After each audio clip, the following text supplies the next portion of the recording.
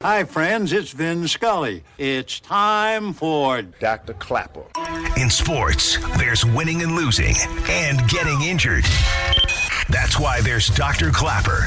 Dr. Clapper is the former head of orthopedic surgery at Cedars-Sinai. The Weekend Warrior Show with Dr. Clapper, presented by Cedars-Sinai. Hey, Dr. Clapper. How are you? Saturday mornings from 7 to 9. Silence is golden when you can't think of a good answer. Yes, Doc, I love your show. Now, here he is, Dr. Robert Clapper. Welcome back, Weekend Warriors. Each and every Saturday. Thanks for listening, making the show so popular. And thanks for telling all your friends and family. Steve Paulette right by my side. He's 10 and a half years. Los Angeles this week was the center of the universe for orthopedic surgery. Because in the NBA, one of the greatest players, Kawhi Leonard, had his ACL reconstructed. And in the world of mixed martial arts, Conor McGregor had his tibia fixed here in Los Angeles. Los Angeles, for those of you who live here, many of you listening, people listen on the computer all over the world, which is really fun for us to hear about. But LA, we are the center of the universe for not only orthopedic surgery, but for all kinds of surgery. Alfredo Trento, greatest heart surgeon. You need a heart valve or a heart transplant, that's who I'm going to, Alfredo Trento. If you need a liver transplant, at 8:15, you're going to this guy, Dr. Stephen Calhoun. And I love showcasing the surgeons that I work with, so you get a chance to hear them from Cedars-Sinai, where I've worked my entire career. I'm like Kobe Bryant on the Lakers for the entire career. You know who also was a player in sports their entire career? He was a Yankee. He was my favorite baseball player until Mike Trout came along. But my favorite baseball player, Mickey Mantle, had a liver transplant, needed the work of someone like Dr. Calhoun. And in music, we've been playing music all show from David Crosby, one of the greatest singer-songwriters of my lifetime, in the Rock and Roll Hall of Fame for not only the Byrds, but for Crosby, Stills, and Nash.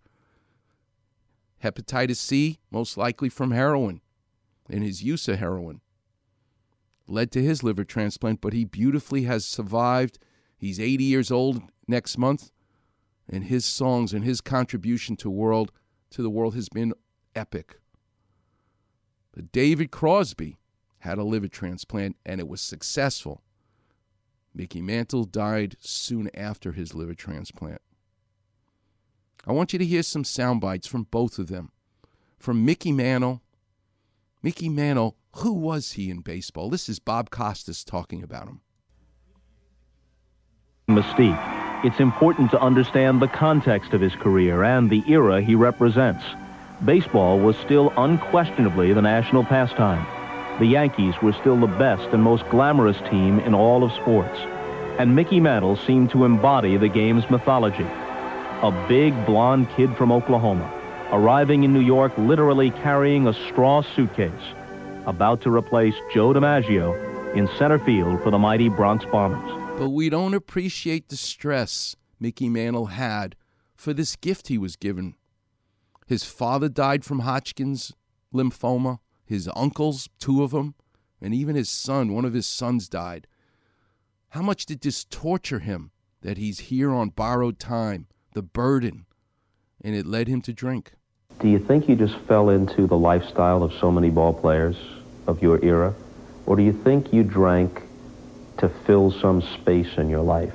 No, Bob, I'll tell you the truth. I think it was just the lifestyle, you know, like the ball game's over, you have 2 or 3 beers at the ballpark. If we're on the road, we go back to the hotel on a bus. You get your group together, and there's a lot of cocktail parties, you know, in the winter times.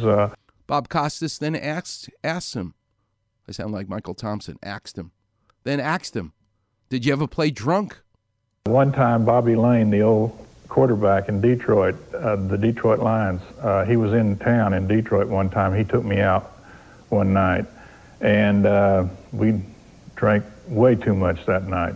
And the next day I went up to hit, and I didn't take batting practice or infield or anything. And I could have hurt the team that day, but the first time up, I took the first pitch right down the middle, and I yelled at the umpire. And I know you remember, I didn't usually argue with umpires. And I just made him kick me out of the game because I had no business in that game. Mickey Mantle, why did you drink? I always had the sense that there was a sadness about you. I mean, we all have some regret, but I always felt that there was quite a bit of sadness about you. In retrospect, was that true? Yeah. I think that when I did drink a little too much or something, it kind of relieved the tension that I felt within myself, maybe because I hadn't been what I should have been. Because you hadn't been the ball player you felt you should have been. Or the daddy. And in 1995, it all fell apart. He was dying from his liver because of alcohol. He only lived to be 63 years old. Terrible. But this is Bob Costas giving the eulogy at Mickey Mantle's funeral, talking about that last moments in his life when he had the liver transplant. It didn't really save his life and give him much time.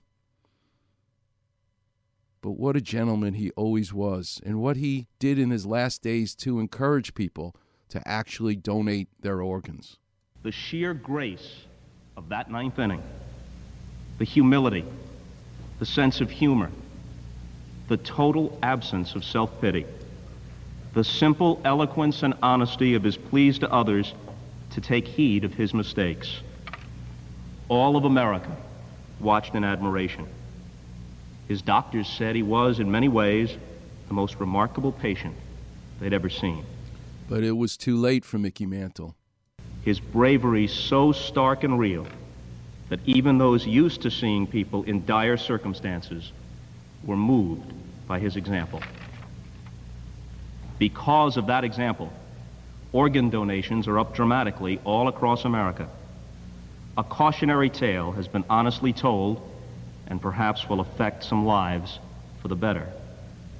And our last memories of Mickey Mantle are as heroic as the first. In the world of art, where the liver transplant was tremendously successful, was this guy, David Crosby.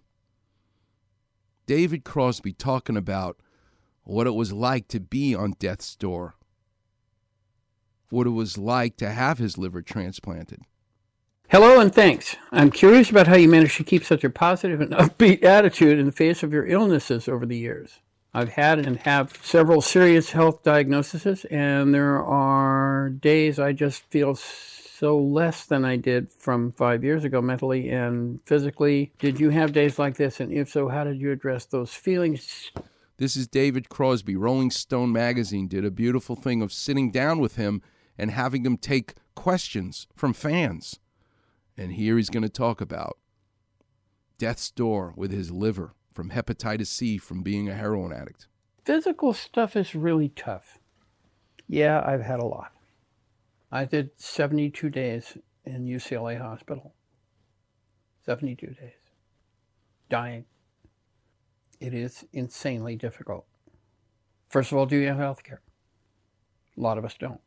Secondly, can they do anything? You have to find some core of strength within yourself to hold on to. Otherwise, you're going to just be adrift. Cross, I have a year clean from cocaine and heroin, and I think I can start smoking some pot. What's a good strain to keep me from getting back on coke and smack? As if that was a strain, you nincompoop. Yeah, if I smoke this particular kind of pot, it'll... No. A year clean may not be enough. I had 14 and a half years absolutely clean. Nothing, not even a beer, before I smoked any pot. There's a way you can sort of tell. It's when the slip dreams go away. David Crosby answering questions about drugs and drug use. Listen, as a creative musician, singer, songwriter, his state of mind, his head needs to be a little bit out there. But he's also going to give, in his answer, you'll get to hear his philosophy about life as well. But him being picked on and his success with his liver transplant allows him in this avenue to truly be an expert, to steer people away from the mistakes that he made? Listen to him answer these questions. But after a year, I wouldn't. Not if you were addicted to coke and heroin. Coke and heroin take you over the way fire takes over a building, and they don't give up easy. If you are an addictive personality and you were strung out on heroin and coke, well, I wouldn't be jumping into anything, not beer or wine or pot or anything else. I'd give yourself some time in sobriety before you try that. Just my advice. And this last soundbite from David Crosby is the best advice to someone who writes in and says, hey, I'm thinking of trying heroin just once, just to see what it's like. Thank God David Crosby had his liver transplanted, that he could still be around to tell this guy, please don't. It won't work. You can't just try it, and it will kill you, as it almost killed me. Dear David, I'll cut right to the point. I'm curious to know what it feels like to do heroin, and I want to know, and I want to try it. I won't become an addict. Yes, you will. I just want to try it once. Nobody ever managed to try it once, man. It doesn't work like that. You try it once, you'll try it again. It's really subtle and really evil and really strong, and it will get you. Don't try it. Don't experiment with it. It's like experimenting with a nightmare. Oh, I want to experiment with the feeling of being strangled. Flat out, no. Don't ever go anywhere near heroin or coke or speed. They will ruin your life and take it away from you. And take it from David Crosby, because it did. He was rescued by a liver transplant and a liver transplant surgeon. That's a beautiful thing. We'll learn more about this intricate, difficult, but successful operation from a man who does it better than anybody else, the great Dr. Steve Calhoun, who's joining me next here on the Weekend Warriors Show on 710 ESPN.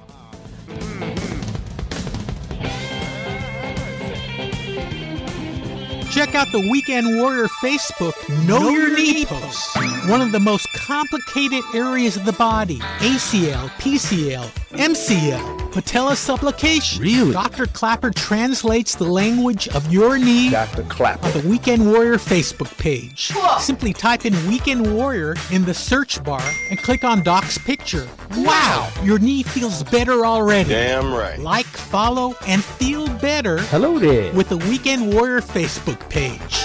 Hey, it's Sedano. You know there's no better way to start your Saturday than when my guy, Dr. Klapper, and the Weekend Warrior Show, 7 to 9 a.m. Saturday mornings. What's going on, LA? This is Kobe Bryant. Sometimes you can call me Smokey. Sometimes you can call me Rocky. Start your weekend off right. Listening to the Weekend Warrior Show with Dr. Klapper. Today I want to be Tito, Dr. Tito Klapper. Every Saturday morning from 7 to 9 a.m. on ESPN, 710, home of your Los Angeles Lakers.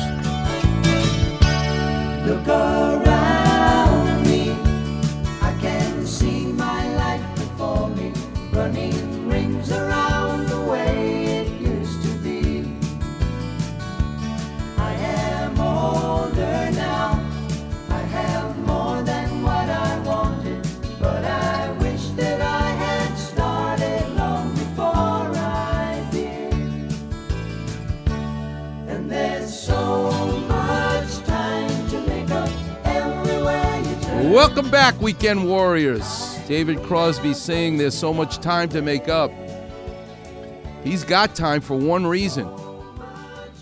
That a liver surgeon skilled in transplanting a liver saved his life so that he could have time to be able to write and sing songs like that. And I'm joined now by the best in the business, Dr. Stephen Calhoun. Stephen, thanks so much for getting up early to be with us. Hey, my pleasure. It's always fun to talk with Dr. Klapper. Thanks. Listen, Michelangelo, my hero. I'm a sculptor in marble. He's dead 500 years. I can't talk to him. But I just think it's such a treat to be able to talk to you because my professor, Dr. Ranawat, taught me the eyes don't see what the mind doesn't know. But in the case of radio, my ears don't hear what my mind doesn't know. So I want you to listen, if you don't mind, Dr. Calhoun, to a soundbite of a man who kills himself essentially slowly with alcohol was rescued by a liver transplant surgeon, but it didn't really work. And I want you to tell us what you hear when you hear Mickey Mantle speak. Listen to this. Despite 3 MVP awards and more than 500 home runs, Mantle left baseball haunted by the feeling he should have been better. So you told me once that when you retired in 1969, your first year out of baseball, you sat there depressed, thinking that regardless of the fact that you had a Hall of Fame career, that you'd screwed up. Well, I did. I mean, and that's what we've said before. I feel like that when I retired in 1969, I felt so bad about it that I really believe that's the reason now that's when I started drinking for a reason, I think, maybe. When you hear that in Mickey Mantle's description, justification, whatever you want to call it, what do you hear? Well, I hear some regrets and probably a trap that a lot of people fall into, and one that should be avoided, no question about it. I want to know a little bit, so the listeners know a little bit about you, Stephen. Where did you grow up? Where did you go to high school, college, and when did Cupid come out of the sky and shoot you in the chest and say, "Yep, I want to do liver surgery"? Well, I'm from San Diego, a couple of generations worth of that, and went to high school ultimately in Orange County at Mission Viejo High School, and wow, went to UC Irvine for college. I'm a local guy, I guess. What did your dad do for a living? He worked for the county of San Diego as kind of an engineer and a communications expert. So nothing to do with healthcare. Who inspired you to go into medicine? I think my mom had some illnesses over the years, and I saw her deal with that, and I was inspired by the success because she had a cancer, I think 3 different times, but she died of old age in her 90s, so kind of a victory for healthcare. So that might have been an inspiration. Otherwise, you got to do something with your time. And how about liver diseases and liver surgery or surgery in general? Who inspired you to do that? So I think, when I went to medical school, as probably most people do, you don't know a lot about whatever the options might be. And I think the kind of definitive instant gratification of surgery was probably what drove me into that. And actually started off in one area of surgery and ended up in another. And so part of that's just, how things play. Mm-hmm. I ended up at UCLA, which was one of the epicenters of developing liver transplantation. So my inspiration was Dr. Busatil at UCLA, and ultimately an opportunity came up for me to kind of follow in that direction, and I felt like I might be good at it, and so that's what I ended up doing. So. Can you take us through, I'm an orthopedic surgeon, I'm a carpenter. You're like a glorified plumber. I'm a glorified carpenter. Exactly, yes. Take us through what it is that takes 10 to 12 hours and can lose 100 units of blood. You make your incision, you do your exposure. Now you're looking at pipes that come from the upper part of your body, your arms, your head, your neck, and then pipes that come from your pelvis and your lower part of your body, the inferior vena cava, the superior vena cava, and right there in the middle is the filter of all that blood, your liver. What exactly do you do now? You've exposed it. What do you cross-clamp first? You put them on a bypass machine? What happens?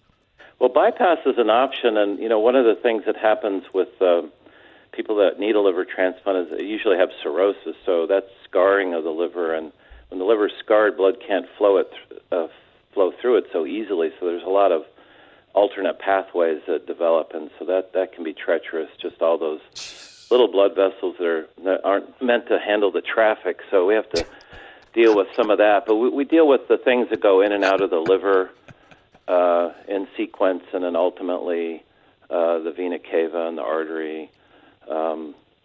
And, it's a team effort. Just to get it out there before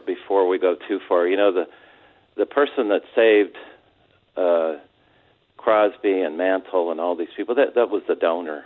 Having the organ available is the key thing. But the transplant surgery itself is absolutely a team effort with the anesthesiologists and the nurses and a lot of players. So it's a kind of a choreographed event. And using bypass is one of the options. That just allows the blood to flow back to the heart, which is that pump that, keeps the bones and the liver alive. So it's, there's phases. We take the liver out and then get the new one prepared and then sew it in. You're right. It's a lot of plumbing.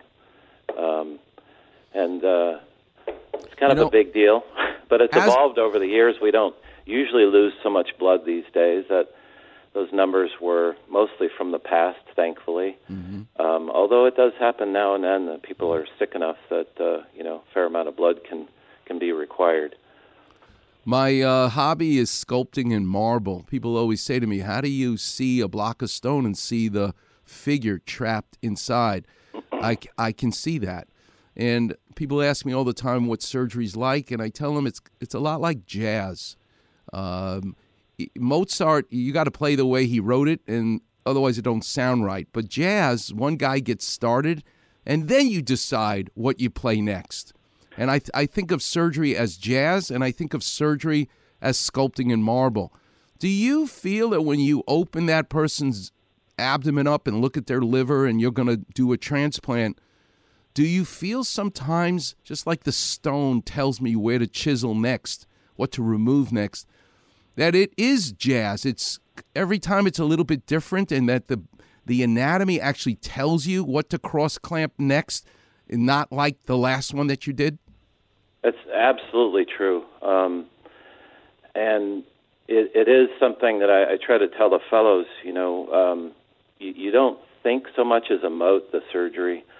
You kind of have to, train for it, and then ultimately when you're doing it, you have to think on your feet and just respond to the anatomy that you're presented with and the circumstances that occur during the surgery.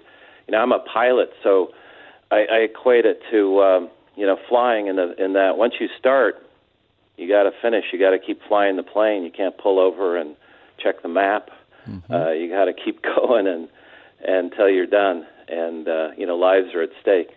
So it is true. I totally agree with you. It's step by step. It can be overwhelming, but you just take it a step at a time and keep going. Where do you keep your plane? Well, right now I don't. I don't have one. I'm between planes. Randy Sherman flies. Graham Gitlin flies. I have a feeling the only flying I'm going to do is in the ocean as a surfer, because putting a clapper in a plane behind a cockpit may not be such a smart idea. Yeah, no, the metaphor of being a liver surgeon and making sure all the boxes are checked before you get off the ground is a very useful skill set. That certainly is a metaphor. Tell us a little bit. Who needs a liver transplant, Steve Calhoun? What diseases require that? What happens? And is hepatitis, the inflammation of the liver, when you do it for alcoholism and you do it for hep C from being a heroin addict, does it matter to you what caused the death of the liver? What diseases are really involved that you're dealing with? Well, so you mentioned, too, alcohol and hepatitis C, and actually they work together to damage the liver. So someone who drinks and doesn't have hepatitis C might be able to go a little bit further than someone who has both. And some people with hepatitis C never need a liver transplant. It kind of depends on the circumstances. And there are a lot of other diseases that can cause inflammation of the liver, genetic diseases, autoimmune hepatitis. Hepatitis B is one as well that should be preventable and treatable these days, as is hepatitis C now. But ultimately, all of these things cause cirrhosis, and that cirrhosis is the scarring of the liver that just impacts its function in the end, and can also lead to developing cancer, which is something that Mickey Mantle had. So we think that he just had a liver failure, but he had diseased liver that led to cirrhosis and cancer. Wow. Well, I want to take a break, pay some bills. Can you stay on for another segment? I want to talk to you about the myths of organ donation, if you don't mind. All right, great. We're talking to the great Dr. Stephen Calhoun, a liver transplant surgeon at Cedars-Sinai, the best in the business. And it's a real treat to break down what exactly happened to Mickey Mantle and David Crosby. Nobody knows it better than Dr. Calhoun. You're listening to the one and only Weekend Warrior Show here on 710 ESPN. I am older now. I have more than what I wanted, but I wish that I had started long before I did. Miss an interview or Doc's weekly story? Check it out on the Weekend Warrior Facebook page. Also, Doc's advice to callers on their aches and pains. Just type Weekend Warrior in the Facebook search bar, and you'll see Doc's picture in the listings. And thanks for checking out the Weekend Warrior Facebook page. Hey, it's Mace. You know, there is no better way to start your Saturday than with Dr. Clapper and the Weekend Warrior Show, 7 to 9 a.m. Saturday mornings. What's going on, LA? This is Kobe Bryant. Oh, my God. That's amazing. Start your weekend off right. Listening to the Weekend Warrior Show with Dr. Clapper. Google the Guggenheim. Every Saturday morning from 7 to 9 a.m. on ESPN, 710, home of your Los Angeles Lakers. One morning I woke up and I knew all. A new day, a new way, and new eyes. Welcome back, Weekend Warriors. There's David Crosby singing about a new day. He has a new day because of surgeons like Dr. Stephen Calhoun, who gave him a new liver. Before I get into the myths of organ donation, I just want to play another soundbite for you, Dr. Calhoun. You put all that effort into saving someone's life. Their life was cut short potentially because of drugs. It's true, heroin's different than marijuana, and alcohol's different than heroin. But when you have that grateful patient, and they sound like this. I don't see any problem smoking. I don't smoke it before I go on, before I sing. But that's not because of my throat. That's because I sort of need all the brain cells that are still holding hands to be gathered up in one area when I'm trying to remember the lyrics and communicate with an audience. So I smoke afterwards. I hope that some helped you. He smokes every day. Now, marijuana is not heroin. I get it. It's not alcohol. But do you see the frustration in yourself when you have a patient who comes back and drinks again after you just saved their life? Yeah, I think it's frustrating. It's something we, try to avoid by, working with people before the surgery and talking with their families. And we have psychologists and social workers that are involved in the whole process to that end. So yeah, it's a little frustrating. But specifically, it's a little bit dangerous too for someone who's had a liver transplant to continue to smoke marijuana anyway, if that's their chosen, route of using THC, because it kind of puts them at risk for fungal lung disease, which is kind of a life-threatening issue in itself. So I think, without getting into the specifics of THC use and all of its various forms, smoking in particular is obviously bad for the lungs, whether it's tobacco or marijuana, and it's particularly risky in someone who's immunosuppressed, who's had a liver transplant. So it's a little discouraging, I guess, to hear. But people are, at the end of the day, in charge of their own lives, and, we as physicians can do, what we can and only so much. One of the beautiful things about being a surgeon is the way you get to meet humanity. You get to meet them, in my case, they're in pain. They can't walk. They can't move their arms. And I kind of do the Mickey Mouse stuff compared to what you do in truly saving their lives. But I get to take their pain away, and it's joyful for me in that regard. What I'd love to ask you about, as it relates to the myths of organ donation, is that beautiful part of humanity where a person leaves to someone else their organs. Talk to me a little bit about your philosophy and how you feel about organ donation. Well, we can't save lives without the donor, obviously, and it's interesting because the way I've always tried to look at it is making something good come out of some other tragedy. When someone becomes an organ donor, it's usually because they have had an injury that's led to them being what we call brain dead. There's different ways to be dead. If your heart stops, that's one way. But the other is with a head injury or a stroke or some kind of event that has led to a temporary condition which we refer to as brain death. Mm-hmm. And those are the people that can be organ donors because the organs are still, at least for a while, still alive, and we can take those. So it's really a gift of life that someone can decide in advance, register to be a donor. It's actually evolved over the years. So it used to be something that was a decision left to the family members, and that would be a difficult decision sometimes for family members who aren't so sophisticated nowadays. We can register in advance to be a donor, and then the decision's made by the person who's donating. That's right. So it's a gift of life, and one that can in some cases save multiple lives: heart, a liver, 2 kidneys, a pancreas. And there's a lot more to it than just the organs as well, other tissues.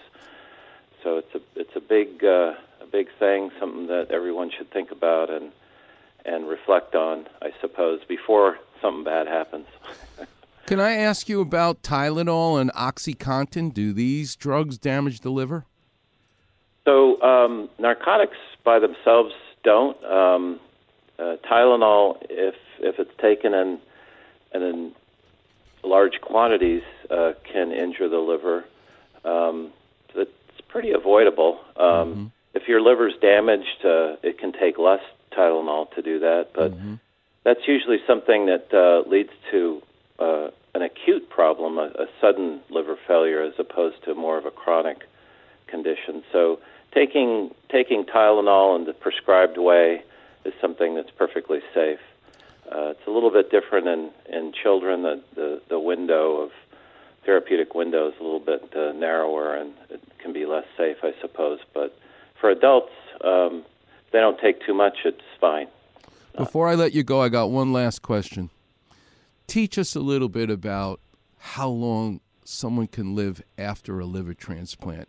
What really must make you feel so good when someone comes back to see you years after having someone else's liver in their body. Tell us about how long they last, and tell us about some patients of yours that have really gone on to do beautiful things after their transplant. So at work, the day before yesterday, I got into the elevator, and we all have masks on nowadays, but the gentleman that was on the elevator said, "Dr. Calhoun, I had my liver transplant 18 years ago. Oh, my God. I'm doing pretty good."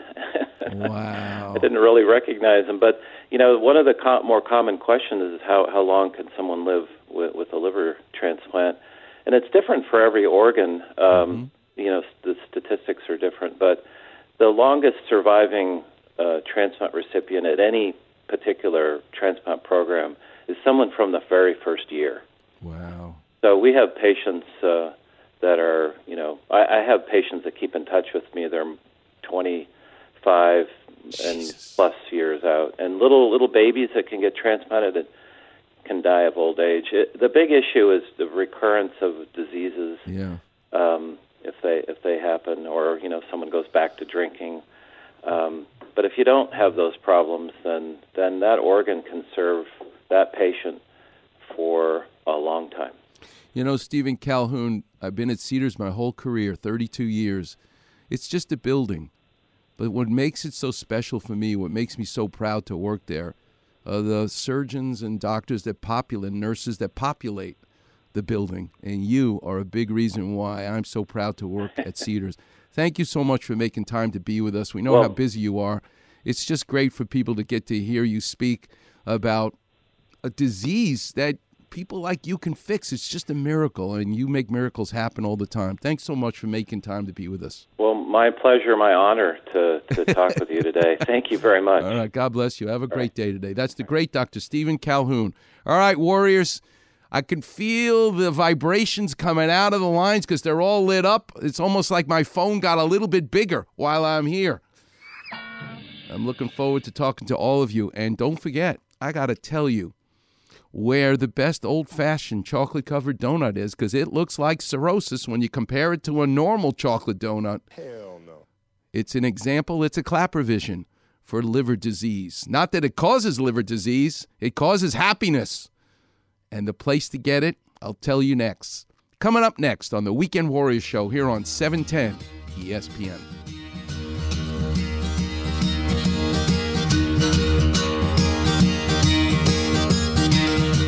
Holy emoji, Clapman. Weekend Warriors on Facebook. Holy slip disc. That's right, Robin. Hear listeners talk about their aches and pains. Holy hamstrings. Along with Doc's Clapper Vision. Breathe deeply. And advice to callers. On your toes, Robin. So like, follow, and enjoy A wise decision. the Weekend Warrior Facebook page. Frankly, I can think of nothing more stimulating. Hey, what's up? It's LZ. Look, you know there's no better way to start your Saturday than with Dr. Clapper and the Weekend Warrior Show. 7 to 9 a.m. Saturday mornings. What's going on, LA? It's Kobe Bryant. Hey, Robbie, do you like donuts? Start your weekend off right, listening to the Weekend Warrior Show with Dr. Clapper. I love donuts. Every Saturday morning from 7 to 9 a.m. on ESPN, 710, home of your Los Angeles Lakers. Carry on, love is coming, love is coming to us all. Welcome back, Weekend Warriors. Carry on. Love is coming to us all. Well, love came to David Crosby, who's singing that song because he had his liver transplanted. The great Dr. Stephen Calhoun teaching us a little bit about it. He's so humble. But let me tell you something. When I walk next to him, I always feel like he's walking a little bit higher on cloud 9 than I am. He's really saving people's lives. I'm making them happier, taking their pain away, but he really saves people's lives. He's a world-class surgeon. What a pleasure. All right, let's open the clinic. I got to tell you where to get that donut that reminds me of liver cirrhosis because it looks nasty, but it tastes delicious. And you can get it on your way to San Luis Obispo. You can stop in Ventura, California. My mouth is watering already because the greatest chocolate old-fashioned donut that you could put in your mouth comes from Good Time Donuts in Ventura. And ask for Sue and tell her you're a Weekend Warrior and Dr. Clapper sent you. Hell yeah. But don't buy too many of them because after I go surfing tomorrow, I'm going to need to have one for me. So I hope she saves one for me. Oh, they're so good. I don't think they fry them. I think they bake them. But the chocolate she uses on top of that old-fashioned donut, Good Time Donuts, just gets me. All right, let's open the lines because we're speaking about driving to San Luis Obispo because Carlos is from San Luis Obispo. Carlos, thanks for hanging on the line for a million hours. Appreciate it. Hey, thank you for having me on, Dr. Clapper. My pleasure. Do me a favor. Tell me how young you are and what do you do for a living? I am 47 years old. I've been a bartender for about 20-plus years, but have not been able to work in about the last year and a half because of some injuries I had. I had spinal fusion C5 and 6 a little over a year ago. Left knee resurfaced in January, getting the right knee resurfaced later this year. Okay. But I was hoping you'd give me, my neurological surgeon sent me to get a second opinion on my back MRI. Okay. So I figured who better to call than you. So you've been listening to the show for a while. Yeah, I started listening last year during the pandemic. Love your show. Thank you for getting up early every Saturday and doing this for all of us. It's my pleasure, Carlos. All right, you got the MRI in front of you? Yes, sir. You just want the impression? I just want the impression and speak slowly so I can interrupt you with Clapper Vision. Go ahead. Okay, I understand most of it. There's one part I just don't quite get. Grade 1 enterocesis. Yep. of L4, L5. Okay, so stop right there. You're only 47 years old. You're not a 77-year-old guy. So what your young spine is already telling me is the way the Oreo cookies, right? The bone is the cookie, the cream filling is the disc. The way your Oreo cookie is stacked, one of the cookies, not the last one, which is L5, but the one cookie up from the last one has been pulled out a little bit from the stack.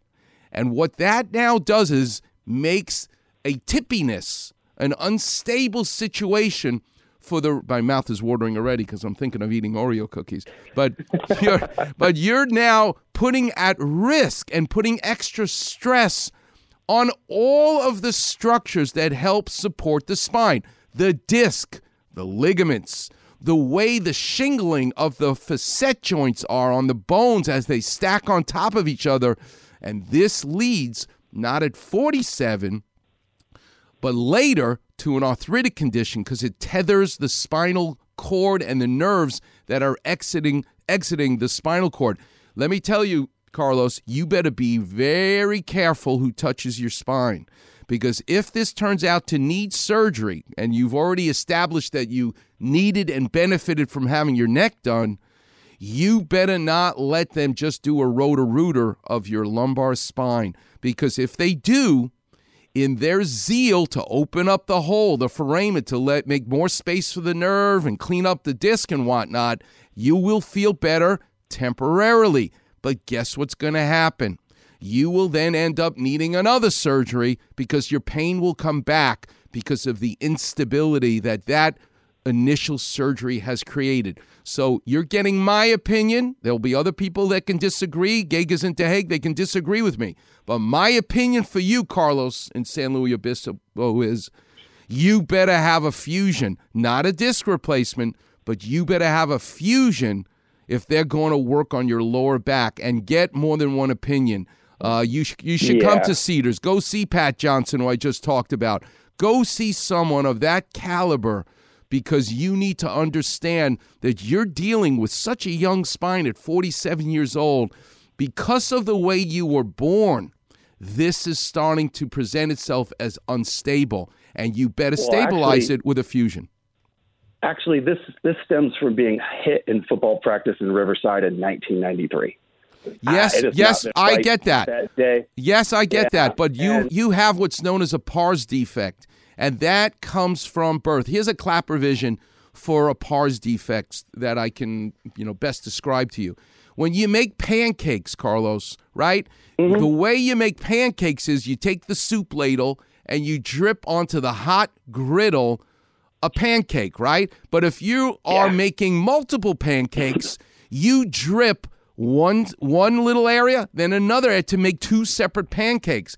But if you're like me, you're a sloppy pancake maker. You put the one down, you put the second one, and now the two of them are going to coalesce and form one giant pancake. And that's what happens when you make pancakes. You want to keep them separate. Well, when we make our spine into a bony skeleton, the ossification centers that take us from being cartilage, because in the mother's womb as a baby, you're not bone. You're just this flexible cartilage that later calcifies. That's what growing older does. That's what's becoming skeletally mature is the cartilage skeleton that we are inside the mother's womb becomes a calcified skeleton. It's like those pancakes. You hit these different ossification centers that then fuse to become one big pancake, one big bone, if you will. Well, in your spine, you got the pancakes to stay separate. And that created a weakness, a pars defect. So it's going back to the football injury. But I'm going to actually take you further back, Carlos.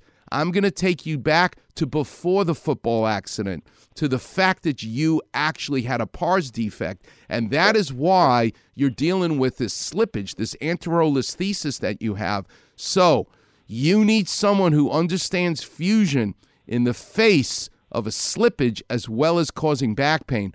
So come to Cedars. You can see Lionel Hunt. You can see Pat Johnson. You could see Neil Anand. These are great surgeons that will give you great advice. Thank you, Dr. Clapper. I appreciate it. All right, Carlos, you're a total stranger to me. I want you to find a total stranger today. Do something nice for them. That's how you'll be thanking me. Always, always. Can I mention 2 other artists that also had liver transplants? Yes. Phil Lesh, bass player of the Grateful Dead, also had a liver transplant. Wow. And when he plays live, encourages everyone to fill out that card because that's why he's here today. Wow. Also, Greg Allman of the Allman Brothers Band. Oh, wow. Hepatitis C from heroin, also had a liver transplant. There you go. There you go. Good advice. Thank you, Carlos, for contributing Thank you very much, so Dr. beautifully to the show. You go find those total strangers today and drive down to Good Time Donuts and get a chocolate old-fashioned and say hi to Sue for me. I can't wait to go to Good Time Donuts. I'm down that way all the time. All right, Carlos. Pleasure to take care of you and to help you over the phone. All right. All right, have a great day. Let's take one more. Let's go to Steve in Santa Monica. You're on with Dr. Clapper. How can I help? Hey, Dr. Clapper, how are you? I'm 61 years old. I manage a beautiful winery in Agua Dulce, California. Oh, wow. And I have a knee issue. Okay. Don't let them give you cortisone shots or stem cells or Synvisc or no needles into your knee. I have an MRI impression. Can I read it to you? Yes. There is a root tear on the posterior horn of the medial meniscus with medical extrusion of the body of the medial meniscus and adjacent full-thickness cartilage loss. That's the key. And there's So wait. So what you just described in the beginning of the sentence was a mechanic saying how bad my brake pad was. But all of a sudden at the end of the sentence, and by the way, it's medial, not medical, in terms of the displacement, but it just tells us the direction it's going in. But that was all a lot of talk.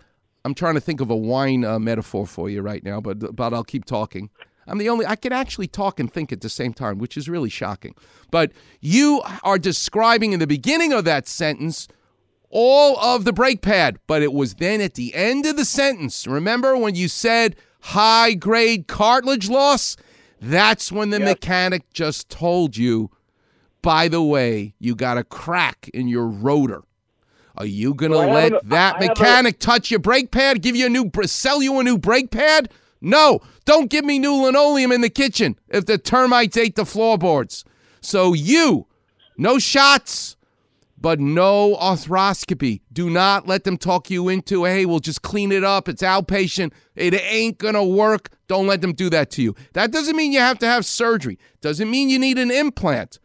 You may, and it'll be my pleasure to help you, but you get that book I wrote with Linda Huey, Heal Your Knees. You go buy yourself a Schwinn spinning bike. You do your best to strengthen your muscles above and below your knee. If you get full extension and full flexion and strengthen the quad, the hamstring, the calf muscle, you undo the stress in your knee, you will be able to avoid an implant.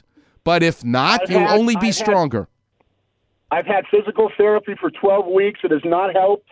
And I'm having an appointment with my first surgeon consultant on Monday. Okay. So are we looking at a full replacement? I don't know. At 61, I'd have to see it to be able to tell you whether you're a candidate for a unicompartmental. If there's any pathology that I could feel behind your kneecap, then the answer is no. Then you're going to need an implant. And you really need your knee resurfaced. Go on my website. You'll see a lady riding a bicycle in the neighborhood the day after the surgery. You'll get inspired. But other than that, get an opinion and get a second opinion. It'll be my pleasure to help you if you need it. Dr. Clapper, thank you so much. All right, God bless you. Hey, Stephen, you're a total stranger to me. You find a total stranger today. You do something nice for them. That's how you be thanking me. Thank you, pal. Take care. God bless you. All right, Warriors. Let's talk about next week. I don't think I have time for any more calls. All the callers, listen, call at 7:30 next week. You'll be first in line. I'll take you, I promise. Got all the lines are lit up. What a pleasure. What a pleasure it is to do this show with Steve Paulette every Saturday morning. Next week is going to be fascinating. My guest writes children's books, Paul Karafotis. He's terrific. But it made me think all week. I'm already thinking about it. Getting into the mind of a child in sports and in art. Well, nobody did it in art, in my opinion, than Jim Henson, who made the Muppets. He was a puppeteer, and puppeteers are usually in the world of children. But Jim Henson didn't start in the world of children. He got called by the lady who started Sesame Street once he was already making a hit for himself with ads with puppets for adults. But when he got the chance to work with children, he changed the world forever with the Muppets on Sesame Street. And what about in sports? Who understood children and athletics in children better than anybody else in my lifetime? Well, you remember the Olympics and the perfect 10 in gymnastics? Nadia Comaneci, a Romanian girl, the first one to get perfect 10s. Her coach did not come from the world of gymnastics. He was an athlete, but when you learn about the life of he and his wife, the gymnastics coaches for USA Gymnastics, you're going to understand the mindset of kids in sports and how he worked it. Until then, I leave you with Volare. Coming up next is Kirk Morrison and the best football show on the radio. It's called LA Gridiron Weekly. Until then, I leave you with Volare, and I'll see you on the radio.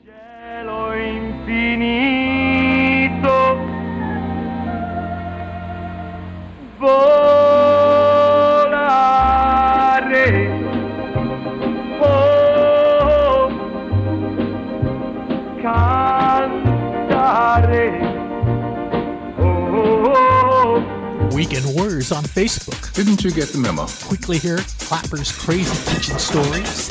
Easily find different callers' aches and pain issues. Right, I get it. Search Weekend Warrior in the search bar and click on Doc's picture. Who are you again? Voila!